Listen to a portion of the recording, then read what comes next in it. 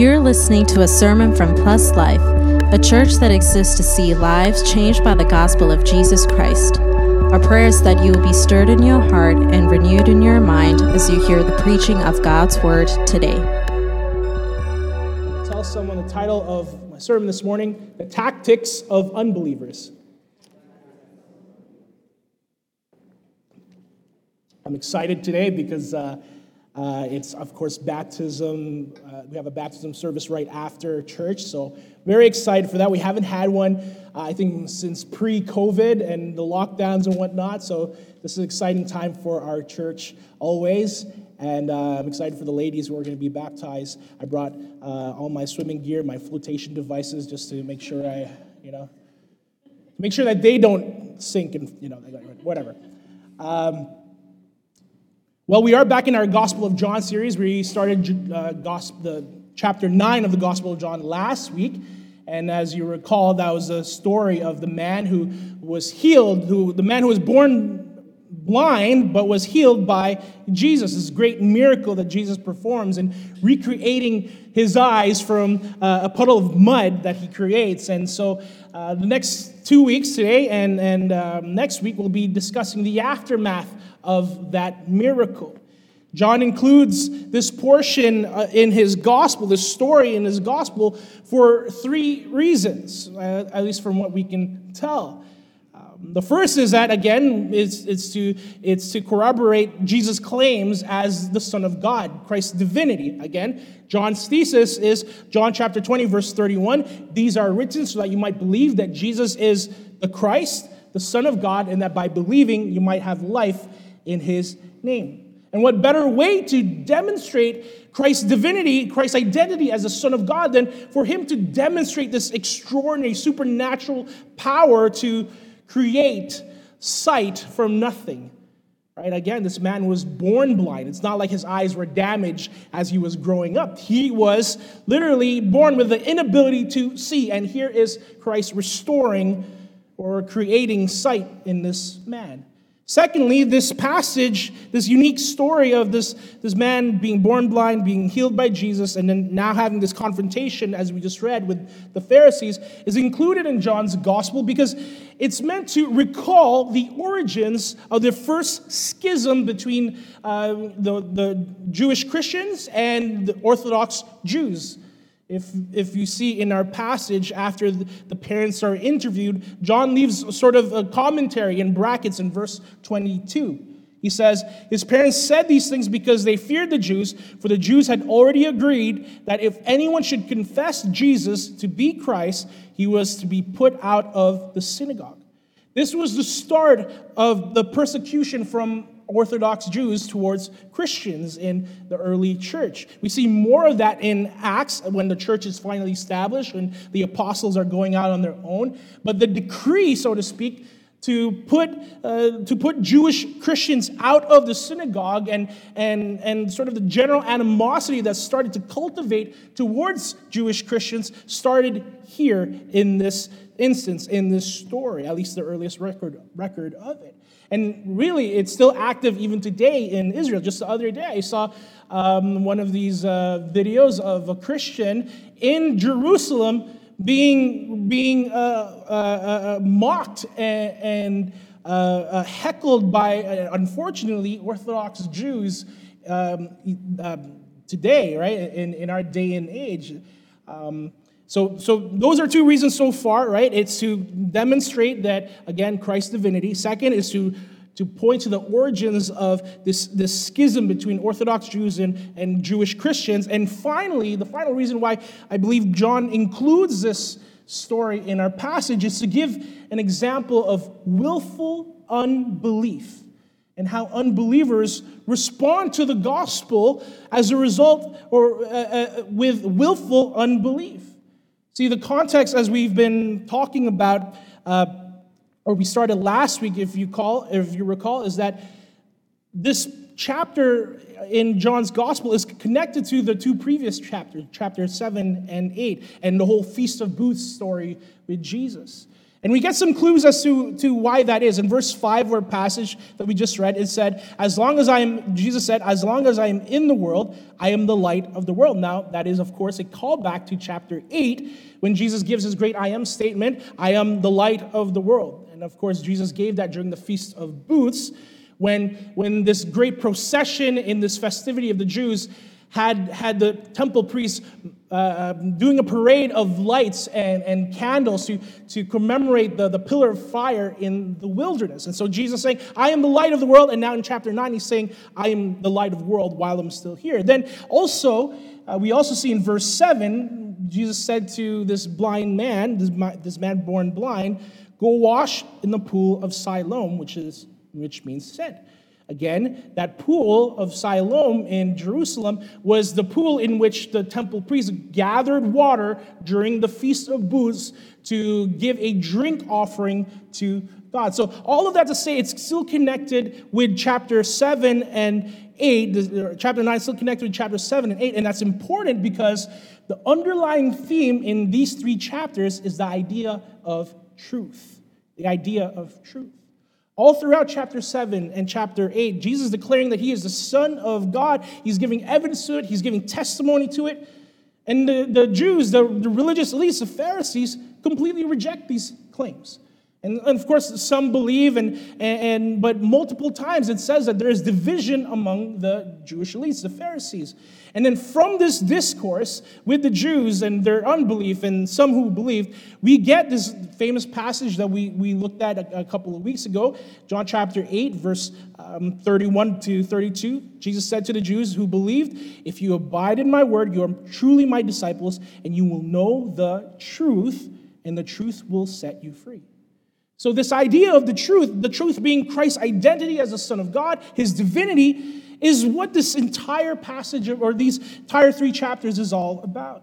The crowds were divided over it, those who believed it versus those who did not believe. And now in chapter 9, we see this conflict come full circle and come into practice. We notice very quickly that Jesus is actually not in the picture in this chapter. He is in the beginning of the chapter, and then towards the end of the chapter, the beginning and the end. He's like the Alpha and Omega. Takes it seriously in this chapter, right? But the main focus is really this man who was born blind, and his encounter with the Pharisees, and this conversation that happens with the temple elites here. The main focus is on him and how they treat him because specifically of his unbelief and their unbelief. And from this, where it becomes applicable to us is that we see how unbelievers often treat those who are part of the truth, who are of the faith. We get the examples of the tactics that unbelievers use to intimidate, to discredit, to pressure believers and undermine the faith. Because as we mentioned, right, humanity in its depravity, in its natural sinful state, are not simply ignorant of the truths of God, but they are actively suppressing, rejecting, opposing the truths of God. And that opposition of the truth of God often means that it's bad news for believers, those who stand on the truths of God.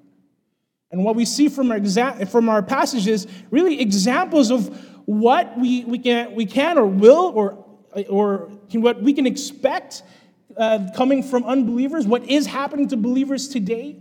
See, I love this quote that I keep mentioning for the past few weeks, that the Bible doesn't just tell us what happened, it tells us what always happens. And the hope for us this morning is to unpack from our passage some of these tactics that unbelievers will use to pressure believers to renounce their faith, to flee, to compromise the truth. Tactics that we see even today. And the desire is that we are informed by the Word of God so that we are better equipped to handle, to face this persecution that comes as a result of being a follower of Christ. Because understand, God's people will experience persecution in this life. And some already are. Some already are experiencing it in parts of the world. And from the trend of history and what we see from Scripture, persecution starts with pressure. The societal pressure that we see in our passage. The great persecutions of the church didn't start at the Roman Colosseum. It didn't start at the end of a sword. It started here in our passage with this social peer pressure that we see that the Pharisees are doing.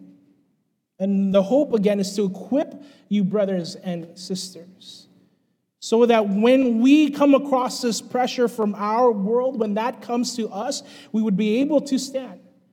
That we would be able to know what will happen. And again, Jesus later says in John chapter 15, the same book of the Bible, a servant is not greater than his master. If they persecuted me, they will persecute you also. Persecution is certainty. There's a certain thing for believers, followers of Christ. And I actually find it very interesting that this is the passage that we land on a day that we're doing baptisms. Because, our dear sisters who are going to get baptized today, sorry, but this is what's in store for the followers of Christ, those who declare that they are believers to the world. This is the world's response to believers.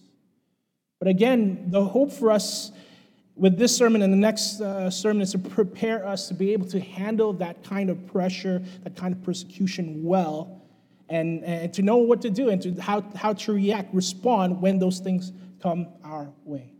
So with all that as sort of a precursor to what we're going to be talking about today, let's unpack our passage and see some of these tactics that we see from these unbelievers. Let's start at verse 8 after the miracle takes place. It says in verse 8, the neighbors and those who had seen him before as a beggar were saying, "Is this not the man who used to sit and beg?" Some said, "It is he." Others said, "No, but he is like him." Can you imagine that? If your neighbors don't actually know how you look like and they're like, "Is that him?" No, I don't think that's him. That guy can see. But it's interesting here because in ancient times, people who were born with physical disabilities, like this man in our passage, were simply reduced to begging. And so their family and friends or even their neighbors would often bring them to the town square where they would just beg all day for their resources for whatever needs that they have. And so this is why these neighbors come, they come and ask these questions. I think this is the man that we've been bringing out, right? This is the guy who could not see, yet he now sees. Then again, in verse 9, the man answers, "I am that man." So they said to him, Then how were your eyes open?" He answered, "The man called Jesus made mud and anointed my eyes and said to me, 'Go to Siloam and wash.' So I went and washed and received my sight." He's recalling this whole thing. Then verse 12, they said to this man, "Where is he?" He said, "I do not know." Now, as he's clarifying this testimony, the people are confused. Clearly, it's a confusing situation. The man that they brought out to the square was blind, and now he's coming back and he's able to see. So what do you do when you're confused? You go to someone who might know what's going on. And in this case, they go to the authorities on miracles, which is the Pharisees. So in verse 13, they brought to the Pharisees the man who had formerly been blind. Now it was a Sabbath day when Jesus made the mud and opened his eyes. So the Pharisees asked him how he had received his sight, and he said to them, "He put mud on my eyes, and I washed, and I see." Some of the Pharisees said, "This man is not from God, for he does not keep the Sabbath." But others said, "How can a man who is a sinner do such signs?" And there was division among them. So coming to the Pharisees, there's again division amongst them. But from this, we see the first tactic that unbelievers will often use to pressure those who believe in the truth from the scene. And what we see is that unbelievers will dispose of common sense. Dispose of common sense. See, the people in this story seem to have more common sense than the Pharisees in the story. The Pharisees said, Jesus is not from God because he does not keep the Sabbath. And then later on in verse 24, they even outright call Jesus a sinner. Because, hey, it's not the first time he broke the Sabbath law. And if you recall in chapter 5, he healed the paralytic man on the Sabbath as well. And of course, Jesus was also claiming to be God. And so in the Pharisees' eyes, Jesus is just a sinner. He's not from God. But then the others who believed on the other side are saying, wait, how can a man who is a sinner do such signs? How can a man who is a sinner do such this grand of a miracle, this scope of a miracle? Again, a man was born blind. He was blind from birth. It was not a simple healing. His eyesight wasn't just restored or from being damaged. He was simply born without the ability to see. And Jesus, demonstrating the power of the Son of God, recreates eyes from mud. So the Jews, it's not a possibility that a sinner could have or possess this kind of power. Not even a sinner who's possessed by the devil could have this kind of power. How could this man do such signs if he's a sinner? What the other side of the aisle concludes. And so the conclusion that the Pharisees should have came to as well is that, well, if Jesus is doing the works that only God could do, clearly he's not a sinner. He must be from God. That's the logical conclusion of this story. But the Pharisees did not conclude this, but then again, willful unbelief disposes of common sense to maintain a lie. Paul says in Romans chapter 1, "For what can be known about God is plain to them because God has shown it to them. For his invisible attributes, namely his eternal power and divine nature, have been clearly perceived ever since the creation of the world, in the things that have been made, so they are without excuse." Paul is saying all of creation cries out the existence of the Creator. From the complexity of design in the smallest organism to the grandest galaxies of the universe that are tied to the observable laws and physics, and all of the cosmos screams the brilliance and beauty of our God. Yet in the willful unbelief of depraved man and sinful man, Paul says in verse 21 of Romans chapter 1, "For although they knew God, they did not honor him as God or give thanks to him, but they became futile in their thinking and their foolish hearts were darkened." Paul later says they exchanged the truth of God for a lie. And oftentimes this lie that unbelievers will try to propagate and protect is a lie of preference, a lie of comfort, of permissibility.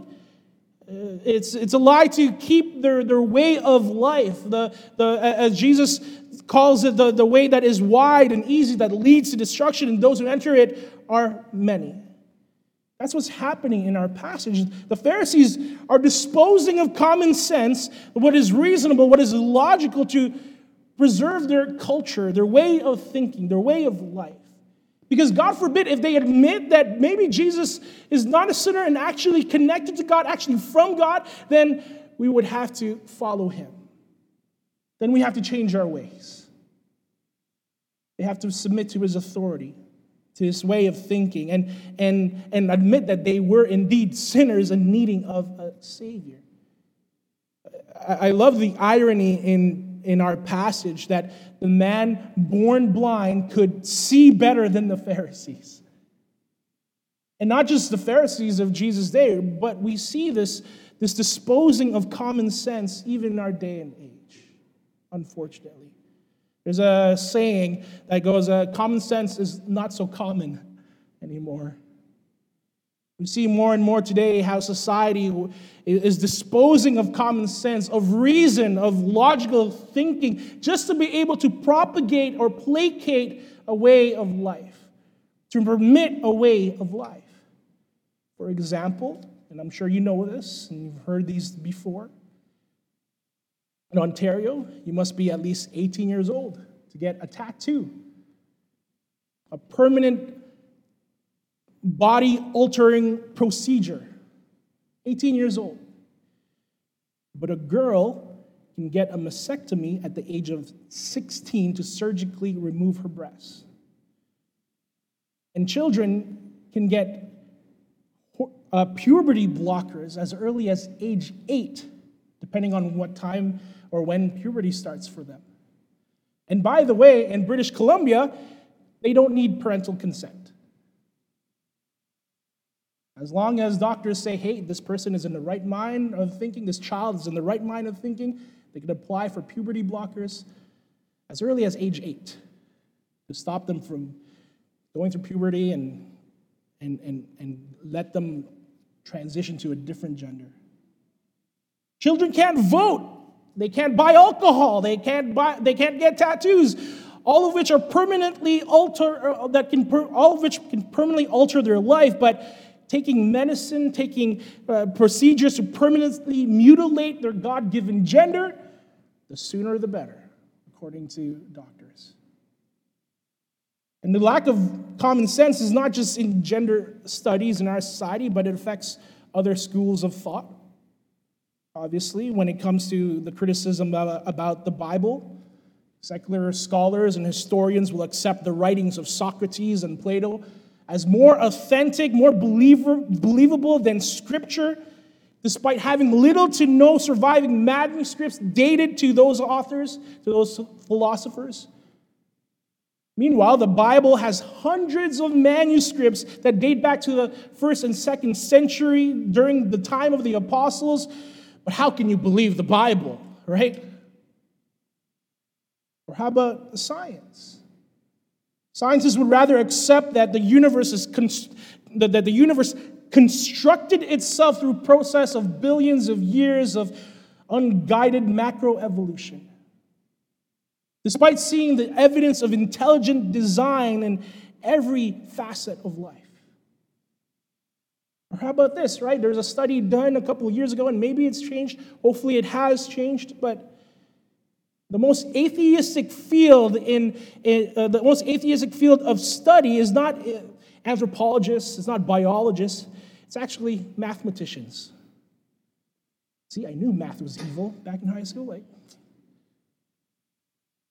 According to study, most mathematicians are atheists, despite seeing absolute formulas and patterns and order in numbers that can only come from the brilliant mind of a genius God. And then should believers speak the truth against these things, against the lack of common sense? We're called a bigot, a homophobe, ignorant, religious fanatic. We're made to look unintelligent simply because we presuppose a sovereign God behind the creation of the universe. And by the way, they did the same thing to this man born blind. At the end of the conversation here in verse 28, it says that, or towards the end of the conversation, it says in verse 28, they reviled him, meaning they hurled insults at him. And in verse 34, they called the blind man a sinner. In their desperate need to defend their way of thinking, their way of life, their sin, their autonomy from a holy God, unbelievers will call and label those who believe the truth names in an effort to ostracize, with the hopes that calling them names would embarrass us and shame us, and maybe silence and discredit us, pressure us to compromise the truth. It's what the Pharisees did in our passage, and it's what unbelievers do today.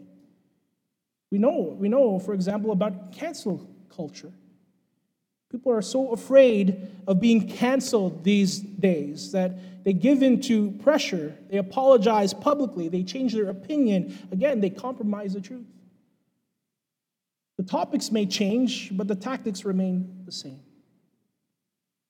So how do we respond as believers to this kind of pressure, to these name-calling, to the disposing of common sense by unbelievers? How do we respond to this?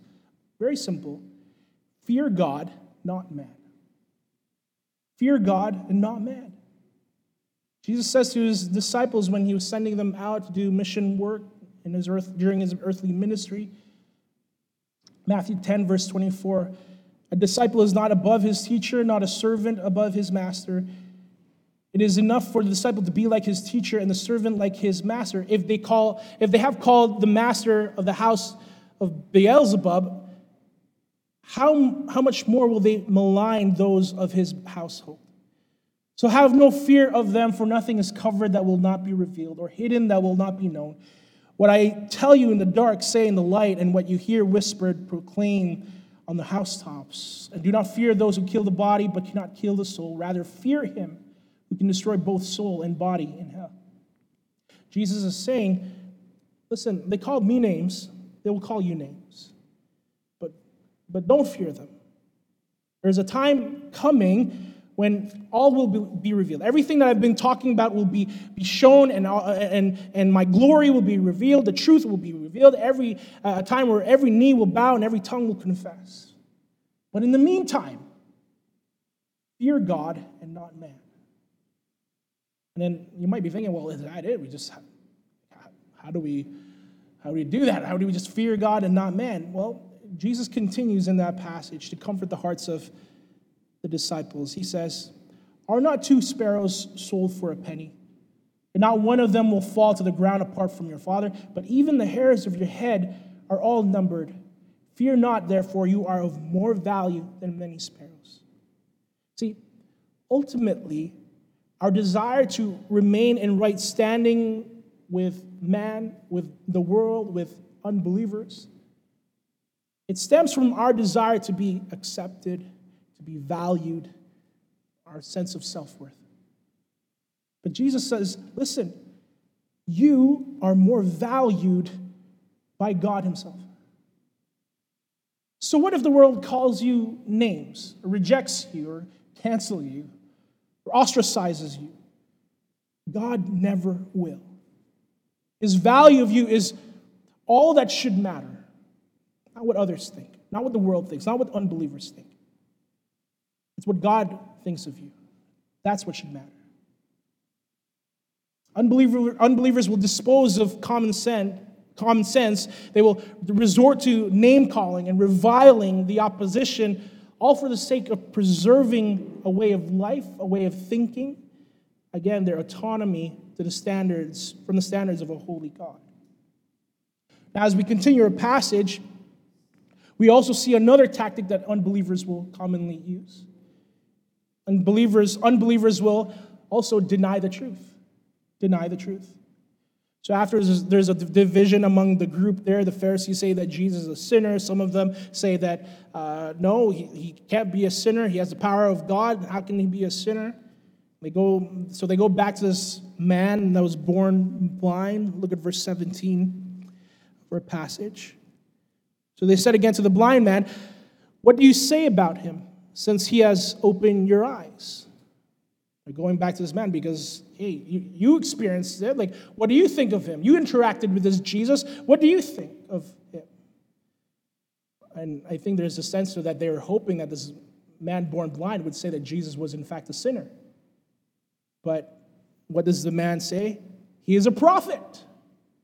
He is a prophet. In Orthodox, in the Orthodox faith, the Orthodox Jewish faith, the concept of a man being equal with God is not a normal thing. And the closest thing that they could have probably perceived Jesus was, because he's able to do these signs and wonders, is that he is a prophet, like the prophets of the Old Testament, performing these miracles.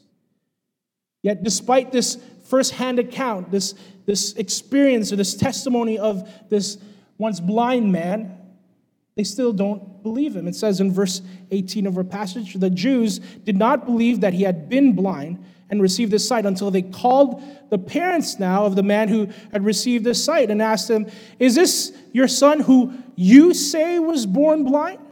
How then does he see?" Notice how they're asking this question. You say, right? You say that he was born blind. Like, okay, but then how is it that he's seeing now? They're implying that these parents were giving a false testimony or a false witness. And again, this is on top of three lines of witnesses already that these Pharisees have had.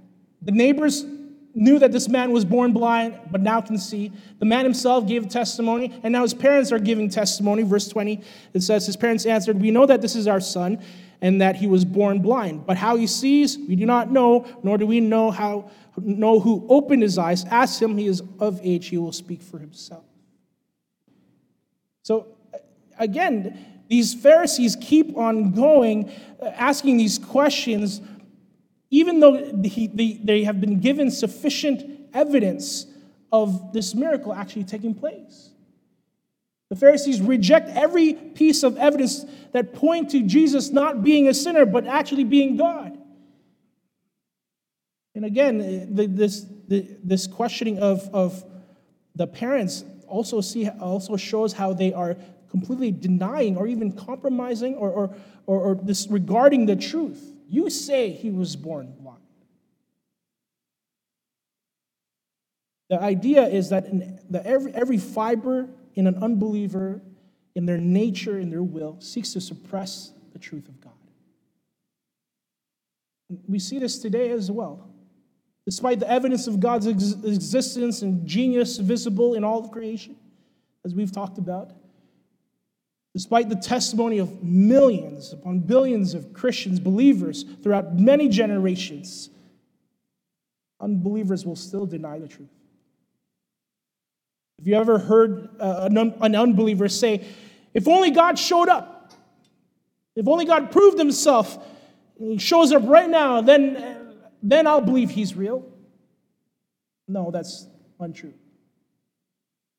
Because the Gospels are evidence of God showing up in human form, the person of Jesus Christ, performing these great miracles, great signs and wonders, yet these people still reject him.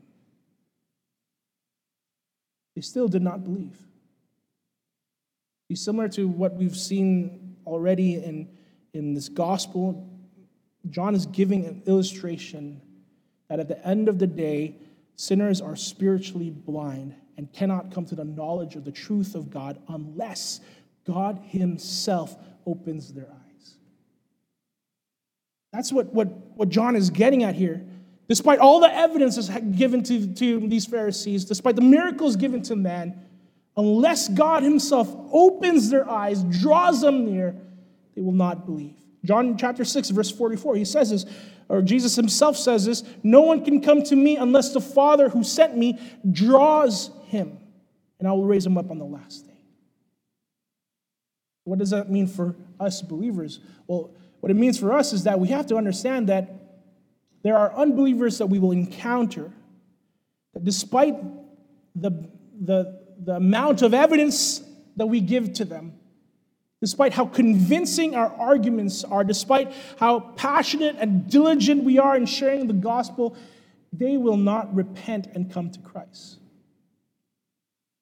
It's an unfortunate truth, it's a sad reality of the sinful world that we live in, but in the hardness of their heart, they refuse God unless God opens their heart, unless God is the one who calls them.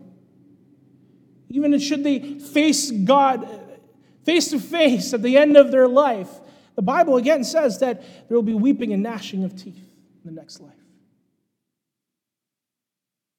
Meaning they will still rile against God. They'll still rage and refuse God. Yet despite this truth, we brothers and sisters must continue to share the gospel to those around. Because the reality is, we can never fully know who the Father has drawn to himself.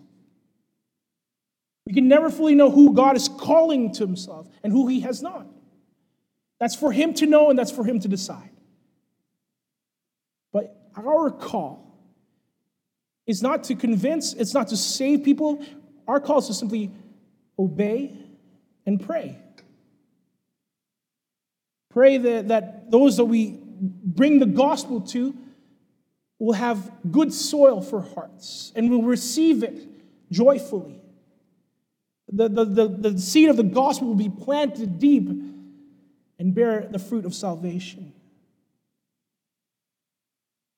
And understand that we go with confidence sharing the gospel because God is sovereign. Because we trust and know, according to Scripture, that he can turn even the most hardest of hearts towards himself. That he can turn even a heart of stone to a heart of flesh.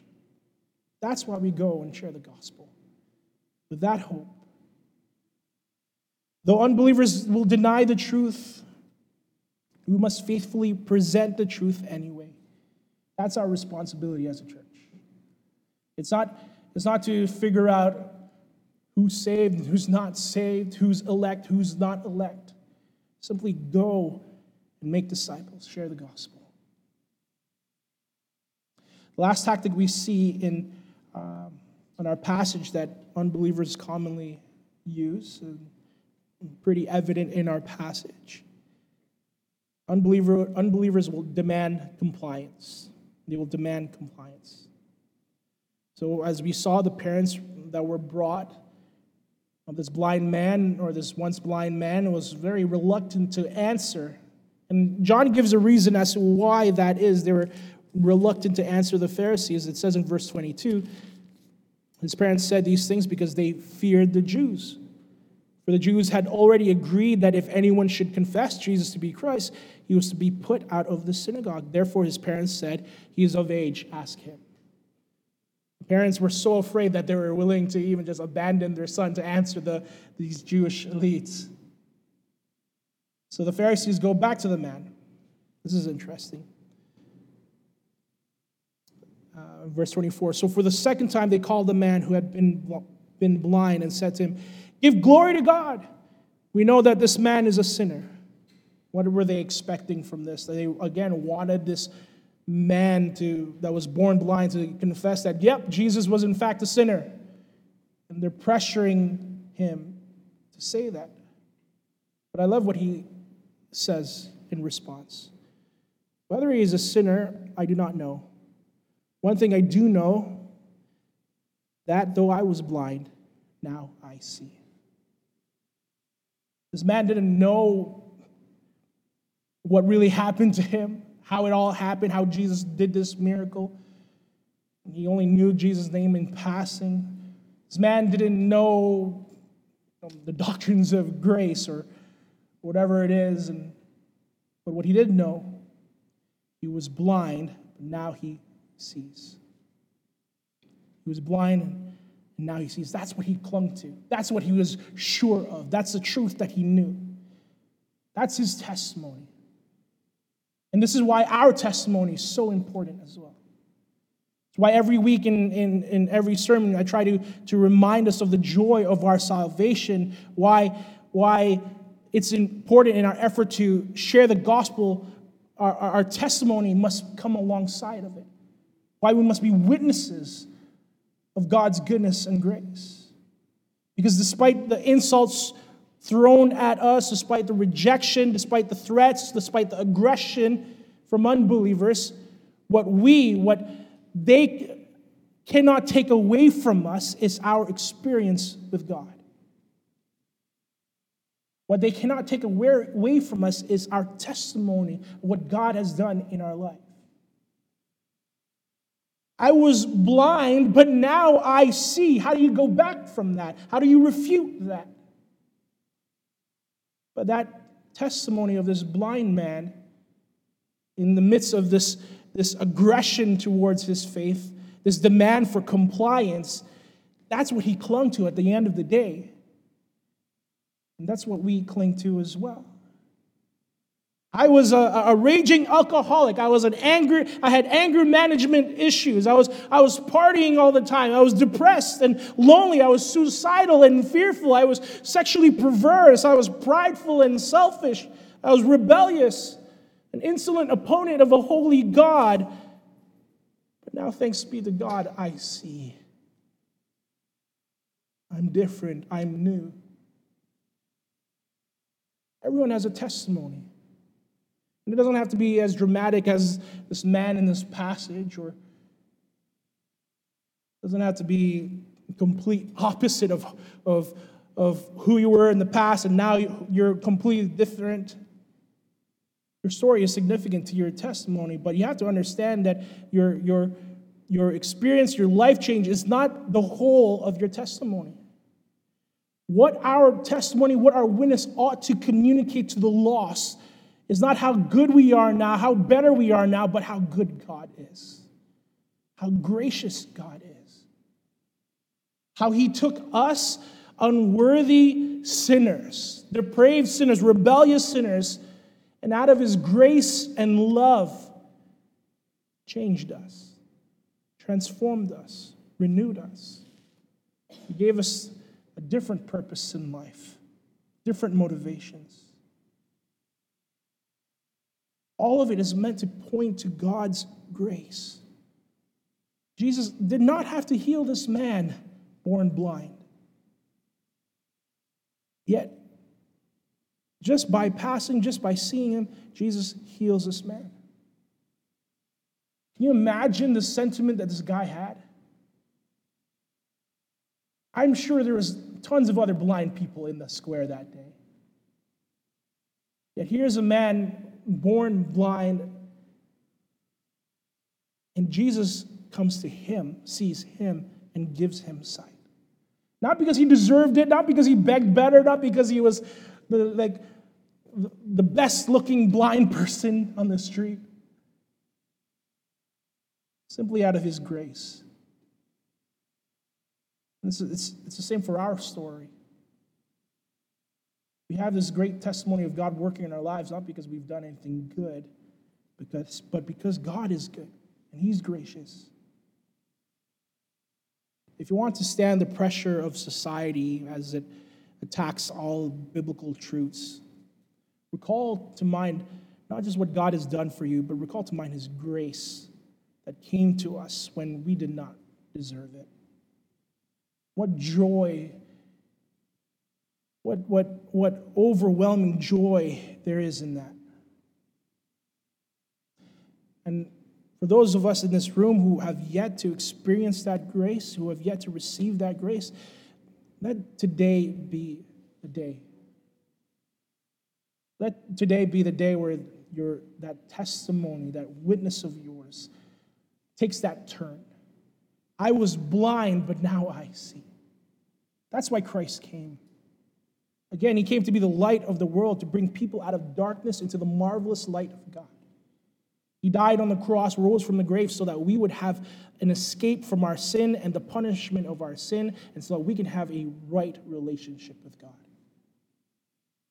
And you can experience that today if you have not.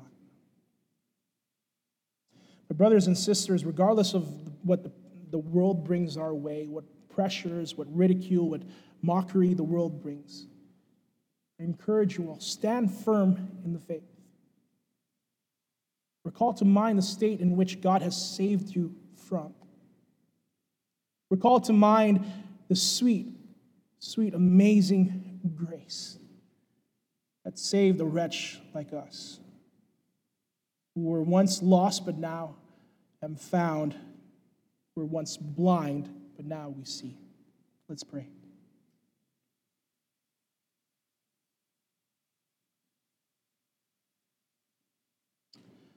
Oh, holy God, as we have discussed in your word this morning, the unbelieving world rejects your truth, ridicules your truth, suppresses your truth, and therefore, because we as a church are meant to be a pillar and buttress of the truth, your truth, we can expect that rejection, that persecution, that pressure to conform come our way. But I pray, O Lord, that you'd prepare your people, that you'd give us the boldness and the courage to stand for what is truth, what is right according to your standards, and that we would live a life that is worthy of the gospel that has saved us. A life that proclaims a testimony of how you have brought us out of darkness and into your marvelous light. Lord, I thank you. On behalf of your children, I thank you, O God, for the grace that you have lavished us with. For despite us not having done any good, despite us not having done anything to please you, out of your great love, out of your grace and mercy towards us, you chose to die for us. You chose to save us. You chose to bring us sight where we were blind. So Lord, I pray that you'd help us recall the joy of our salvation, that we might be satisfied and content, O Lord, in how you see us, in our identity with you, so that regardless of what the world says about us, regardless of the names that they call us, we might still stand.